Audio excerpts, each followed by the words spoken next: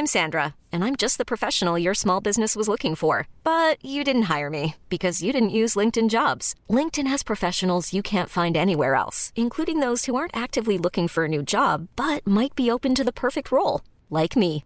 In a given month, over 70% of LinkedIn users don't visit other leading job sites. So if you're not looking on LinkedIn, you'll miss out on great candidates like Sandra. Start hiring professionals like a professional. Post your free job on linkedin.com/achieve today. Hold up. What was that? Boring. No flavor. That was as bad as those leftovers you ate all week. Keke Palmer here. And it's time to say hello to something fresh and guilt-free. Hello Fresh. Jazz up dinner with pecan-crusted chicken or garlic butter shrimp scampi. Now that's music to my mouth. Hello Fresh. Let's get this dinner party started. Discover all the delicious possibilities at hellofresh.com.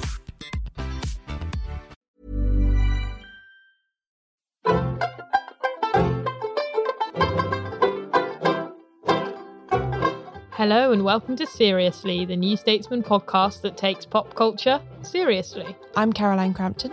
And I'm Anna Leskovich. This week we're talking about the Bradley Cooper remake of A Star is Born and the third series of The Good Place. We've also been watching some early episodes of BoJack Horseman, so we'll be talking about how that went later in the show.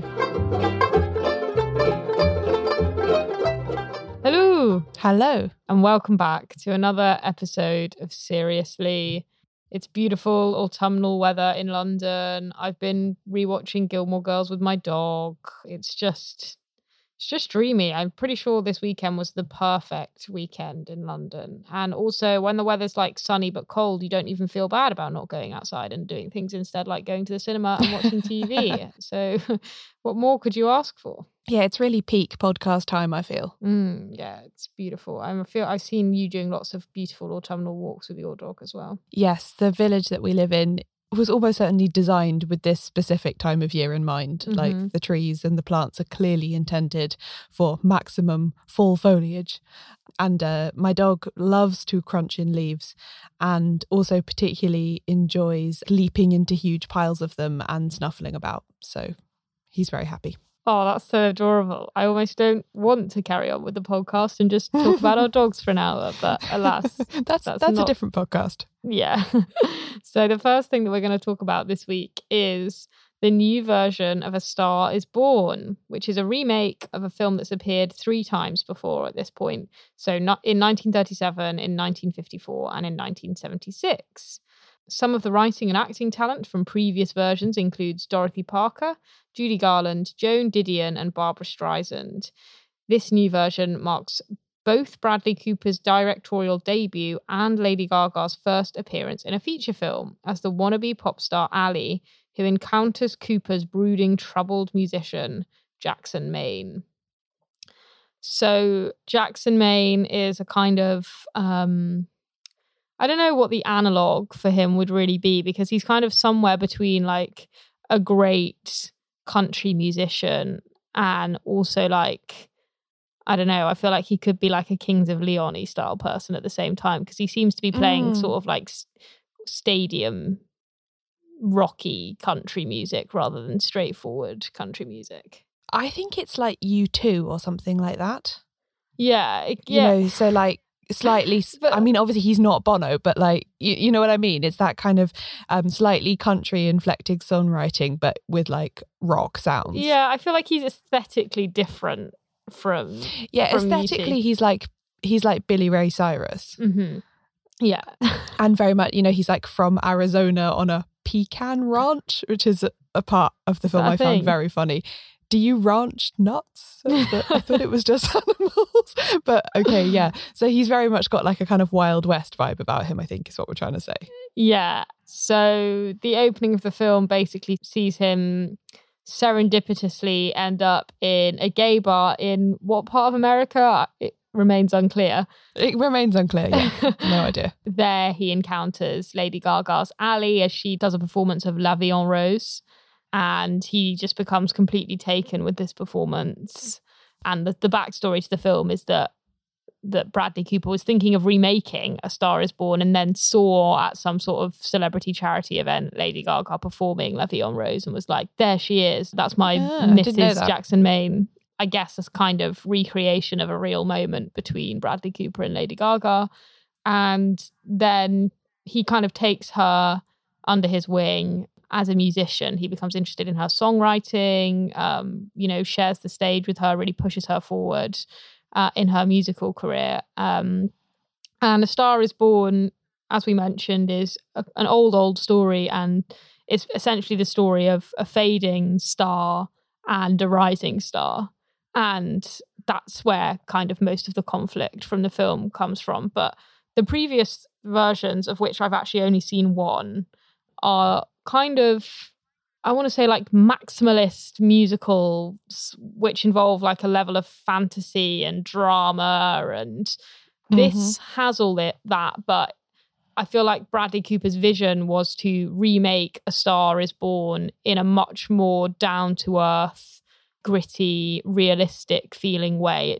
It's not something like La La Land that's a big fantasy-esque dreams bleeding into reality style musical. And I think crucially he's made the decision to make all the singing in the musical kind of like I think you call it diegetic, which just means like it's what the other the characters know they're singing, right? Yeah, and it's like music that is happening because someone's on a stage or someone's in rehearsal, not because they've just become so overwhelmed with feeling that they're singing in their normal conversation in a lift with a stranger.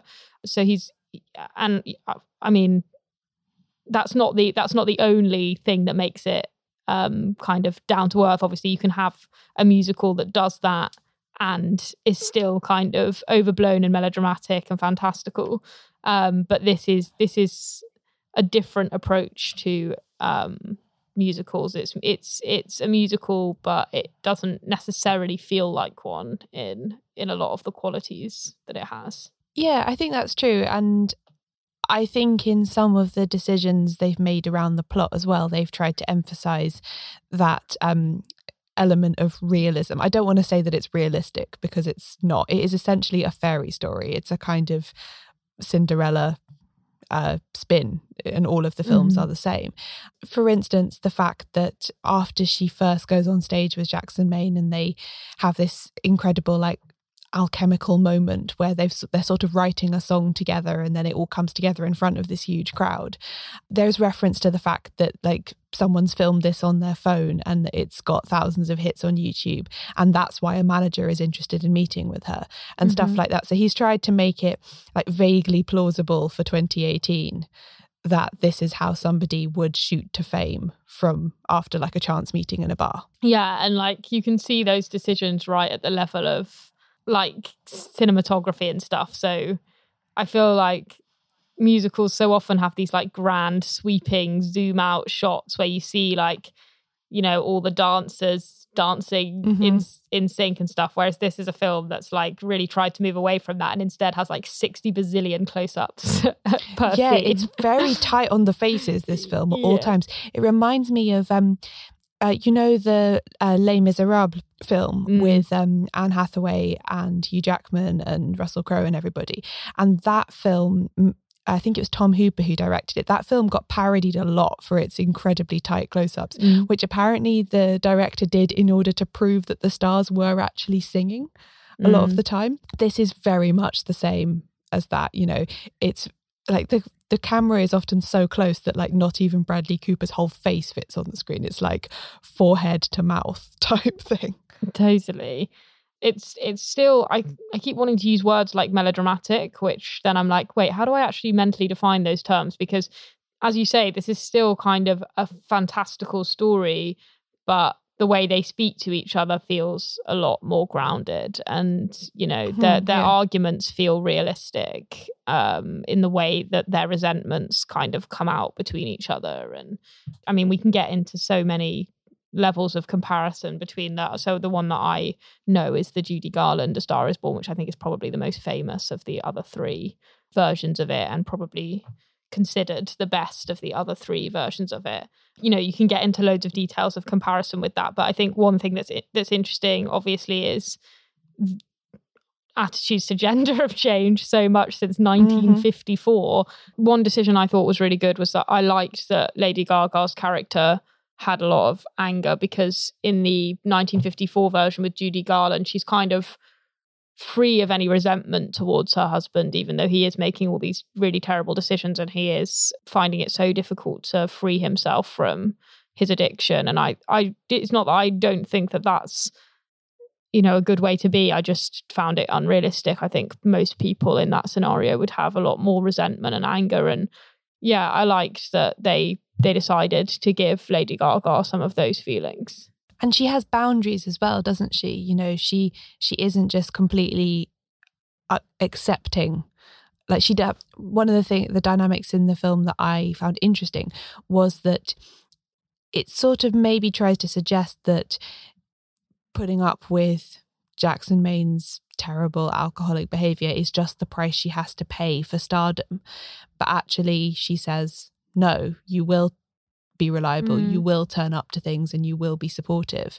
Otherwise, this relationship doesn't work for me, which I think is interesting, because I do think that perhaps in earlier versions there is more of a sense of like, you know, he's a patron and she's totally a starlet and she just has to be grateful. So, and I think a lot of that does live in the nuance of Bradley Cooper's performance as well, that he does fight that feeling himself. Like there is this whole suggestion that he's maybe jealous of her success, or he doesn't quite like the direction that her music's taken because it's like too poppy and not, quote, authentically gritty enough like the stuff that he does, which is a dichotomy that I have a problem with for other reasons. But I do think it's an interesting way that the film explores their relationship. Yeah, and that's something that I've seen a lot of discussion about as well, is Jackson Maine is very interested in authenticity, and his whole brand as a character and as an artist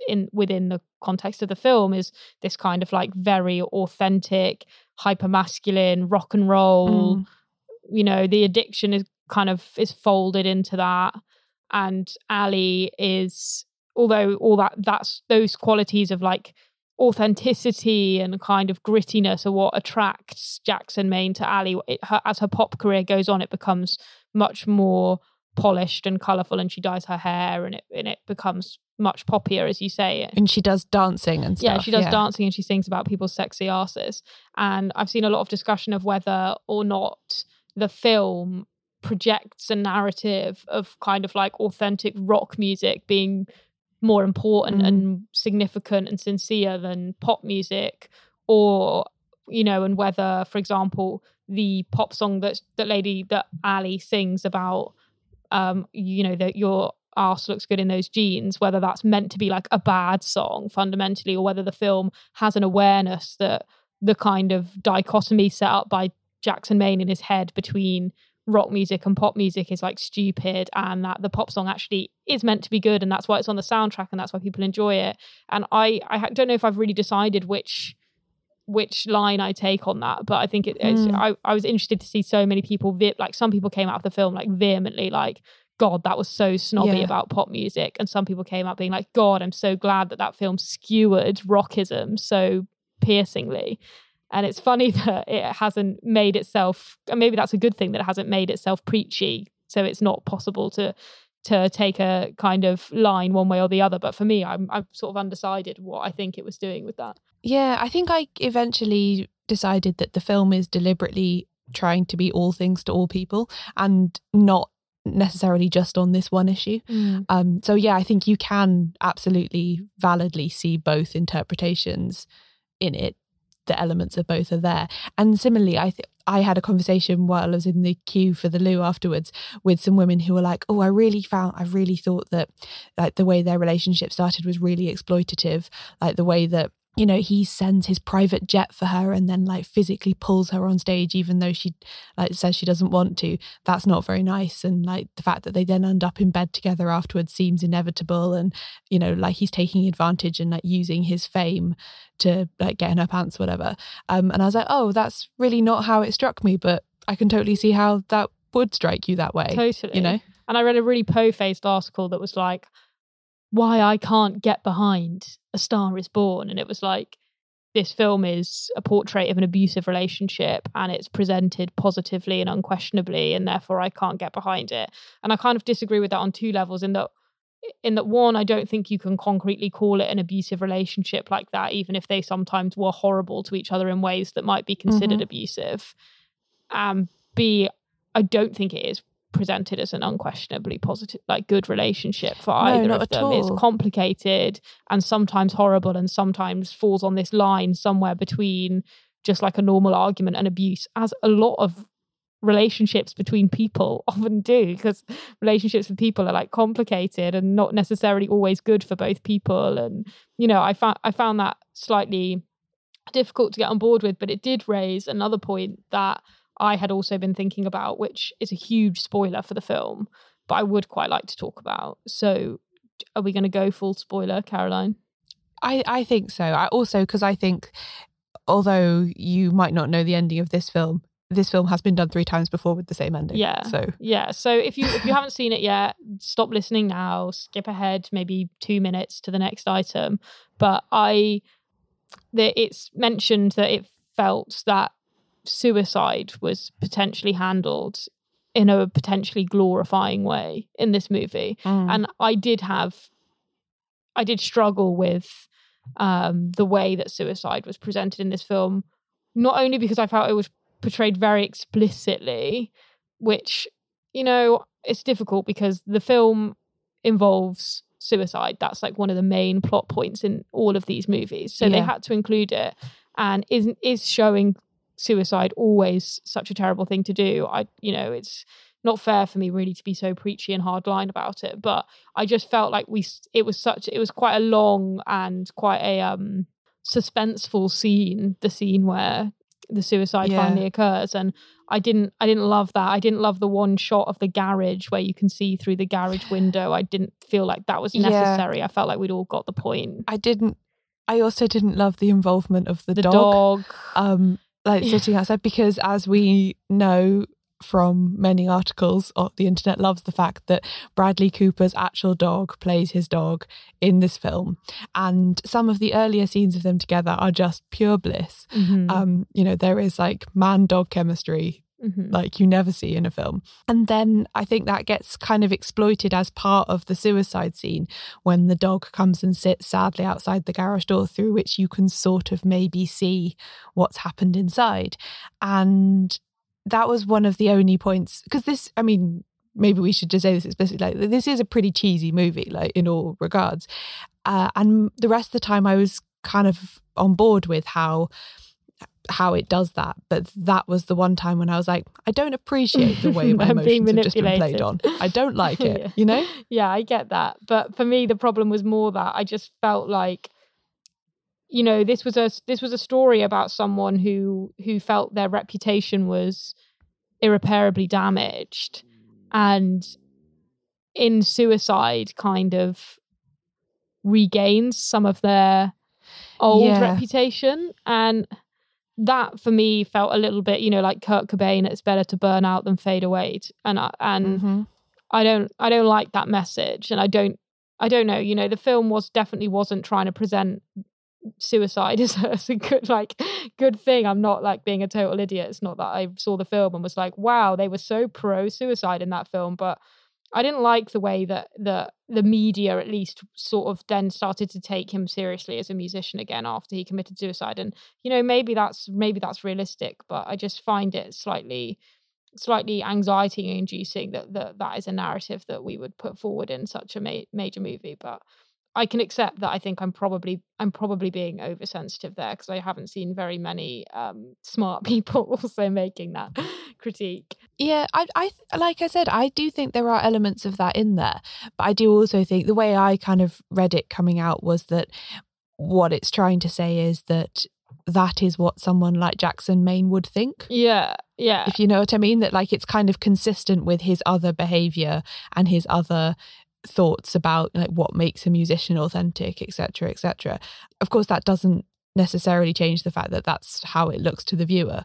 Totally. Or also even suicide is like a romantic gesture in some way, because there's also an implication that he's doing it for his wife. And I don't like that either, because obviously, and we do, to be fair, the film presents this very clearly, but all she would want is for him to be alive. That's the only thing that he could do. Yeah, that would she be makes good that for her. very clear. And they do make that very clear.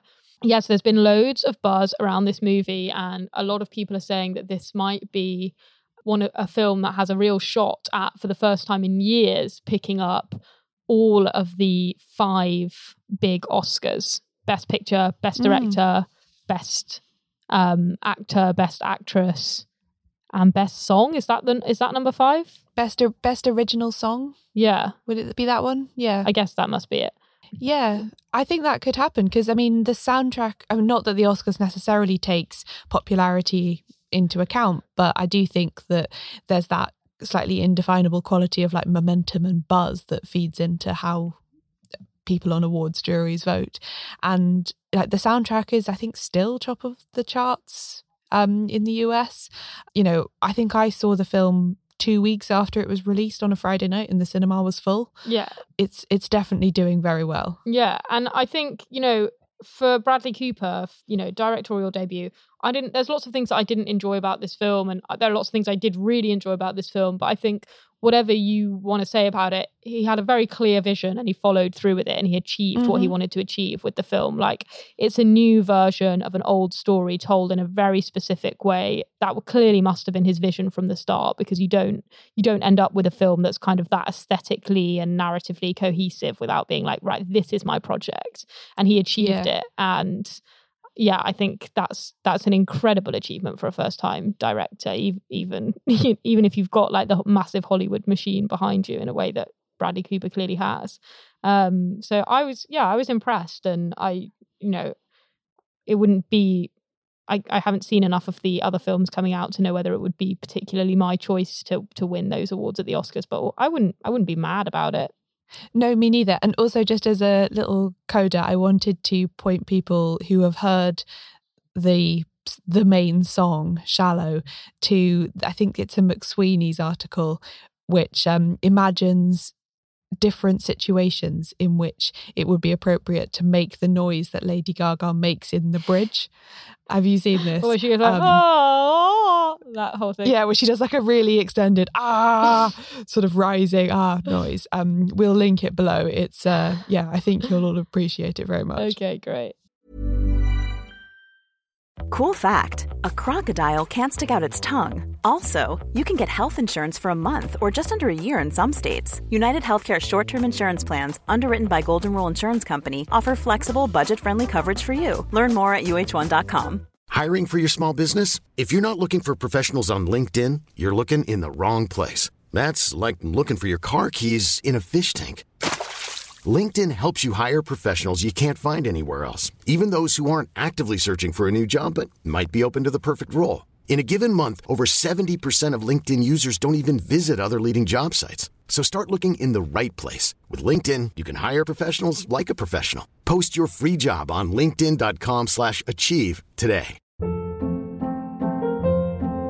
Hold up. What was that? Boring. No flavor. That was as bad as those leftovers you ate all week. Keke Palmer here. And it's time to say hello to something fresh and guilt-free. Hello Fresh. Jazz up dinner with pecan-crusted chicken or garlic butter shrimp scampi. Now that's music to my mouth. Hello Fresh. Let's get this dinner party started. Discover all the delicious possibilities at hellofresh.com.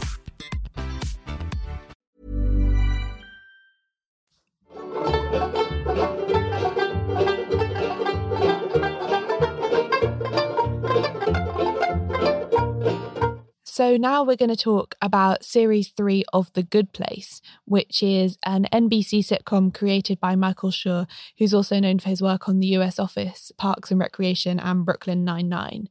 It stars Kristen Bell as Eleanor Shellstrop, a selfish, lazy woman who mistakenly gets sent to heaven instead of hell after she dies in a supermarket trolley accident. So spoilers abound for The Good Place. Like, if you know anything about it, you'll know that there is a big twist towards the end of Series 1. So if you have been meaning to watch it but haven't got around to it yet, skip this entire section, because I don't think we can talk about Series 3 at all without obliquely referencing what has happened before. Totally. And also probably not without also spoiling a lot of Season 2. So if you haven't seen season 1 or you haven't finished season 2 or whatever, like, sorry, spoilers ahead. This is a discussion of season 3 of The Good Place. So we're going to be talking about season 3. So there will be spoilers for those first 2 seasons. So season 3 comes after really kind of 2 major twists, right? So the twist in the first series was the just intensely memeable and great twist. We're actually in the bad place. This has been the bad place all along. Great. Everyone loves that. And then the second series is about, it's kind of a bit more tricky because it's them trying to get to the good place from the bad place. And one of the major twists, it involves sort of Michael's involvement with the bad place in the first place, and then whether or not he's going to help them get to the actual good place. And his character kind of has to go through lots of changes in order for them to successfully at least try to get to the actual good place. And then season 3 begins with another really, really bold decision. You know, it's quite a bold decision to make a show about, quote, the good place, and then be like, actually, it was the bad place all along. Like, it's quite a big rug to pull from underneath the viewer's feet. And then they've kind of made another bold departure in that they're like, okay, we're going to go back to Earth for season 3. Yeah, now we're neither in the good place or the bad place. And they sort of reset everything and put all the characters back on Earth, back in their original lives before they died. And there was quite a lot of fan speculation in the run up to the start of series 2, where people saying like, oh, you know, it's just putting them back on Earth is just an exercise to prove whether they could become good people. And then once that is those criteria are satisfied, they'll be actually back in the sort of what would you call, like, the afterlife scenario again. But I think this was one of the shows that was quite big at the San Diego Comic-Con this year, and all the write-ups of the panels there, the creators were like, no, they are just alive again. We're just going back to that. We're just resetting it and doing it again. Like, this isn't some kind of hypothetical exercise. We have just brought the characters back to life, and they're now on different timelines, and we're going to see what happens from there. Totally. And resetting is the key word, because in the second series, the whole premise was about resetting the scenario every episode. So all of the relationships that we'd intensely watched unfold in the first season suddenly came to nothing in the second season. So they had like their memories wiped, and they didn't know each other in the way that we had seen them get to know each other. So again, really bold decision.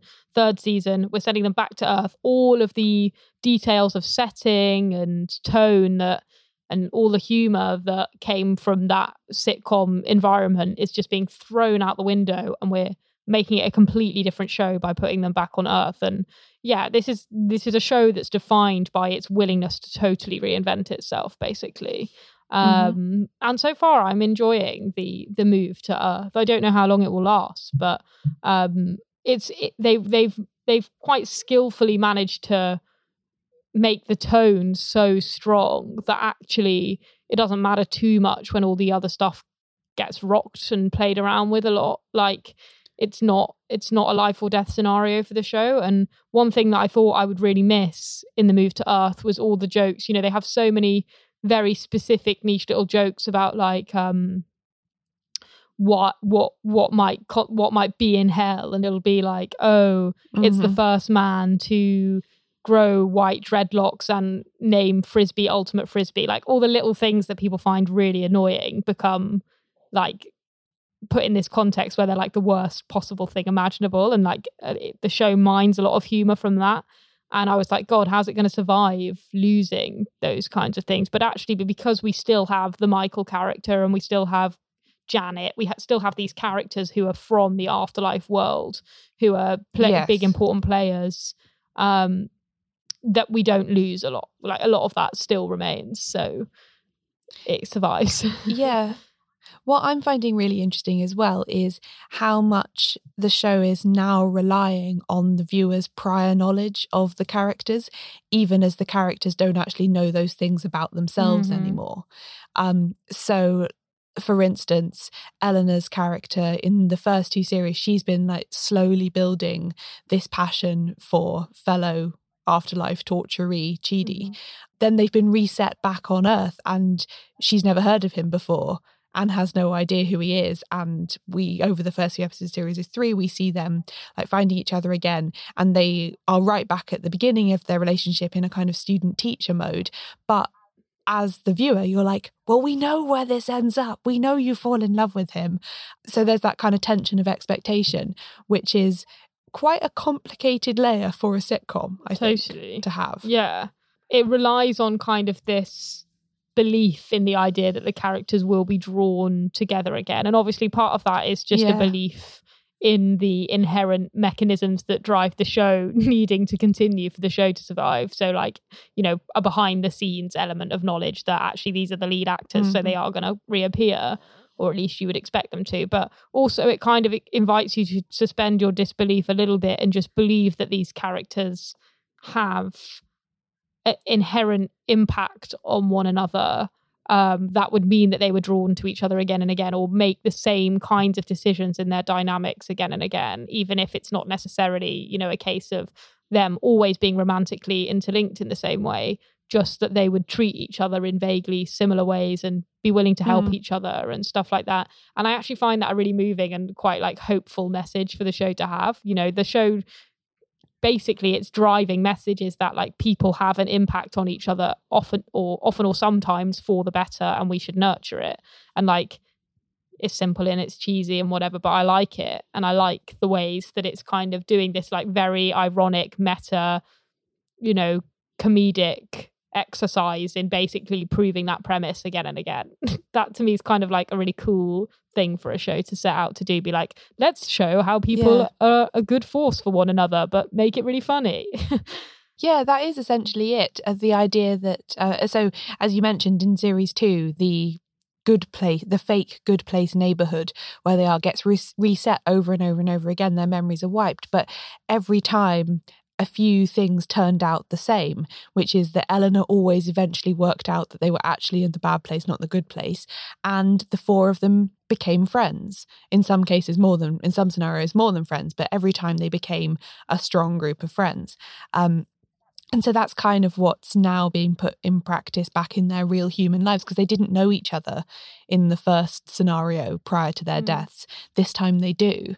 And so, yeah, it's just to see the whole thing is, a fairly uplifting experiment in whether people can help each other get better. Yeah, exactly. I like that. And yeah, I find it really heartwarming. And I do think it's really funny. And like just really small lines are the things that like get me every time. And I just think it's like sometimes, you know, I feel like the writers change a lot episode to episode, which is kind of in keeping with this resetting kind of thesis that it has, that it changes week to week. So you get like different lead writers seemingly every week if you look at the credits. And so that means some episodes feel more successful to me than others, and it's like kind of patchy sometimes for me in quality, and that some episodes make me laugh a lot more than others, but I kind of don't mind it, almost because I'm like, well, that's kind of in keeping with the show.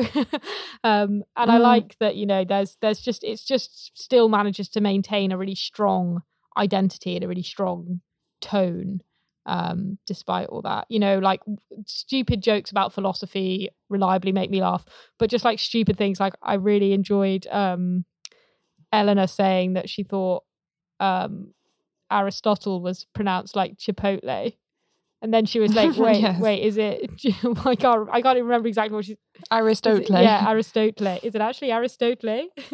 And yeah, just stupid things like that. They're so silly, but it manages to weave them in such a nice way. And the characters are so colourful and bouncy. And yeah, it's kind of irresistible. Yeah, I also think given the show's pedigree with major twists and complete reformattings, that they have to have something like that coming up this series as well. I think it would be a real departure of a not so good kind if, now that they've all been put back on Earth and they're back alive again, that it just carried on like a sort of family saga show from there. Yeah. There has to be another big afterlife based twist to it. So yeah, I'm partly watching to see what that is, as well as because I just find the basic dynamic of it amusing. Yeah, I'm sure the fan theories are sort of going wild. online, though I can't say I'm super immersed in the Good Place fandom, so I can't say for sure, but I can imagine that there's some bright people out there who've already kind of predicted what twist is coming. And also I like that it makes light of it, like, you know, in the second season it was like when Eleanor was given a test, she was like, wait, this is the test, and then they were like, no, this isn't the test. Like, even the characters are sort of preempting these big twists. So yeah, I like that it kind of has a sense of humor with all that, but I'm really excited to see in what direction it goes next. We'll have to hold on to our hats and see.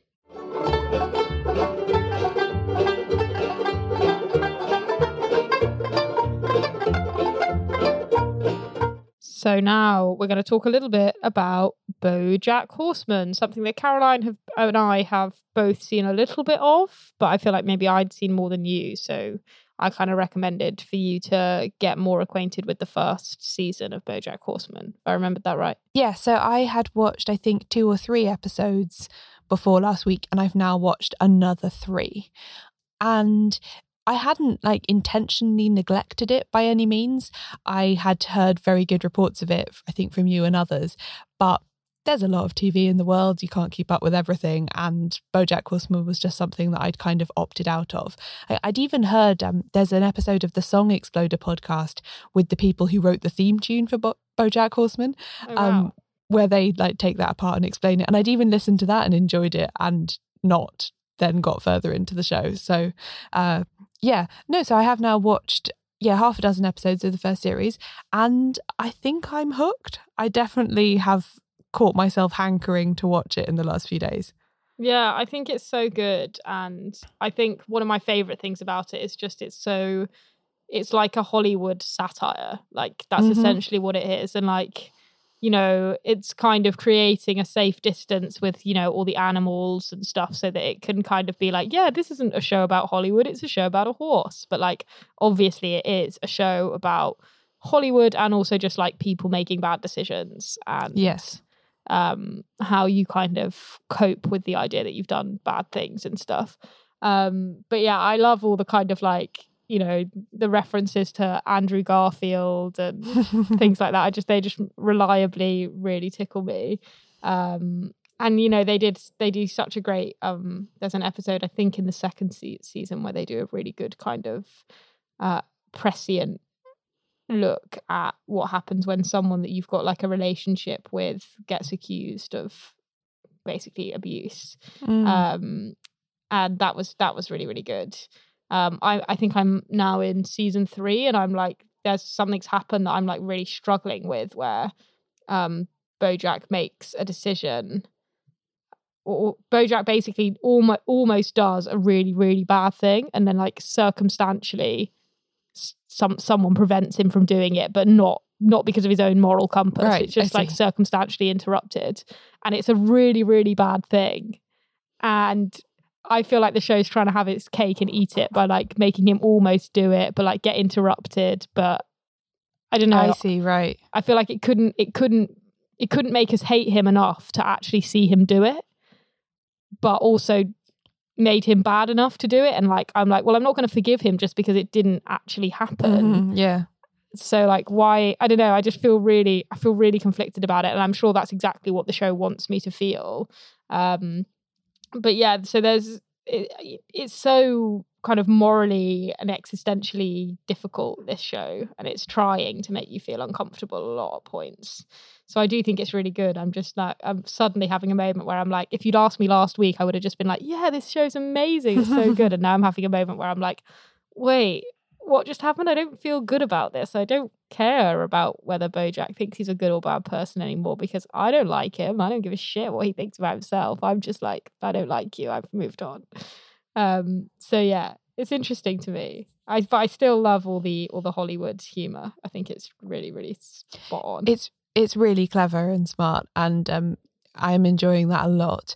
And I can only say, I think, based on the enthusiasm of other people in my life for subsequent series, I think it must pull out of this part that you're in now. Yeah, we'll see. I hope it's not just that everyone else is oh yeah, whatever, I'm over it, I don't care. I'm sure that's not the case. So we'll see how I continue to get on with it.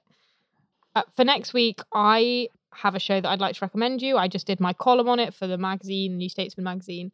And it is a cookery show available on Netflix. It is called Salt, Fat, Acid, Heat. And it's Samin Nosrat's cooking show. And basically she wrote a James Beard award-winning cookery book called Salt, Fat, Acid, Heat. And I think it's like Mastering the Elements of Good Cooking or something. It's like the subtitle. Yeah, I've got the book. It's really good. Oh, right, great. And yeah, so I love that the first episode is all about fat and the way that fat is like such a key element to cooking and how entire cuisines are basically defined by the fats that they cook in. So whether that's like Southern American cuisine relying heavily on bacon, fat and lard, or like French cuisine being really into like really rich butter, or my favorite, which is the road that she actually goes down in the first episode quite intensely, is the way that Italian cuisine is just completely defined by amazing olive oil. So yeah, and also they managed to do an entire episode about fat without once mentioning the word like calorie, which I adore. That's exciting. Yeah, or naughty, or even like, do you know what I mean? Like even nodding vaguely to the fact that it might be calorie rich. I was like, thank God, because I just don't care for that level of discourse. So yeah, I think you'll really enjoy it, and I'm just a huge fan of hers, and I think it's great. Can't wait.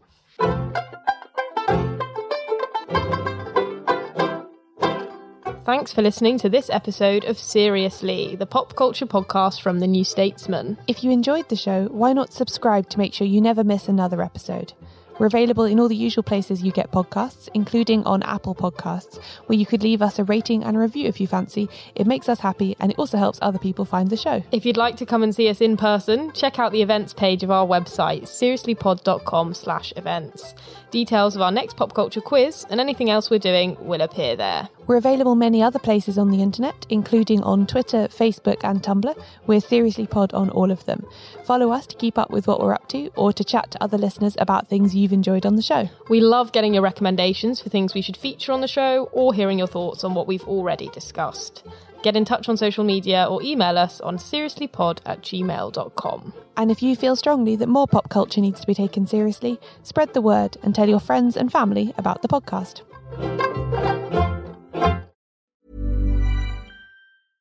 Imagine the softest sheets you've ever felt. Now imagine them getting even softer over time. That's what you'll feel with Boll & Branch's organic cotton sheets. In a recent customer survey, 96% replied that Boll & Branch sheets get softer with every wash. Start getting your best night's sleep in these sheets that get softer and softer for years to come. Try their sheets with a 30-night guarantee. Plus, get 15% off your first order at bollandbranch.com. Code BUTTERY. Exclusions apply. See site for details. Ever catch yourself eating the same flavorless dinner 3 days in a row?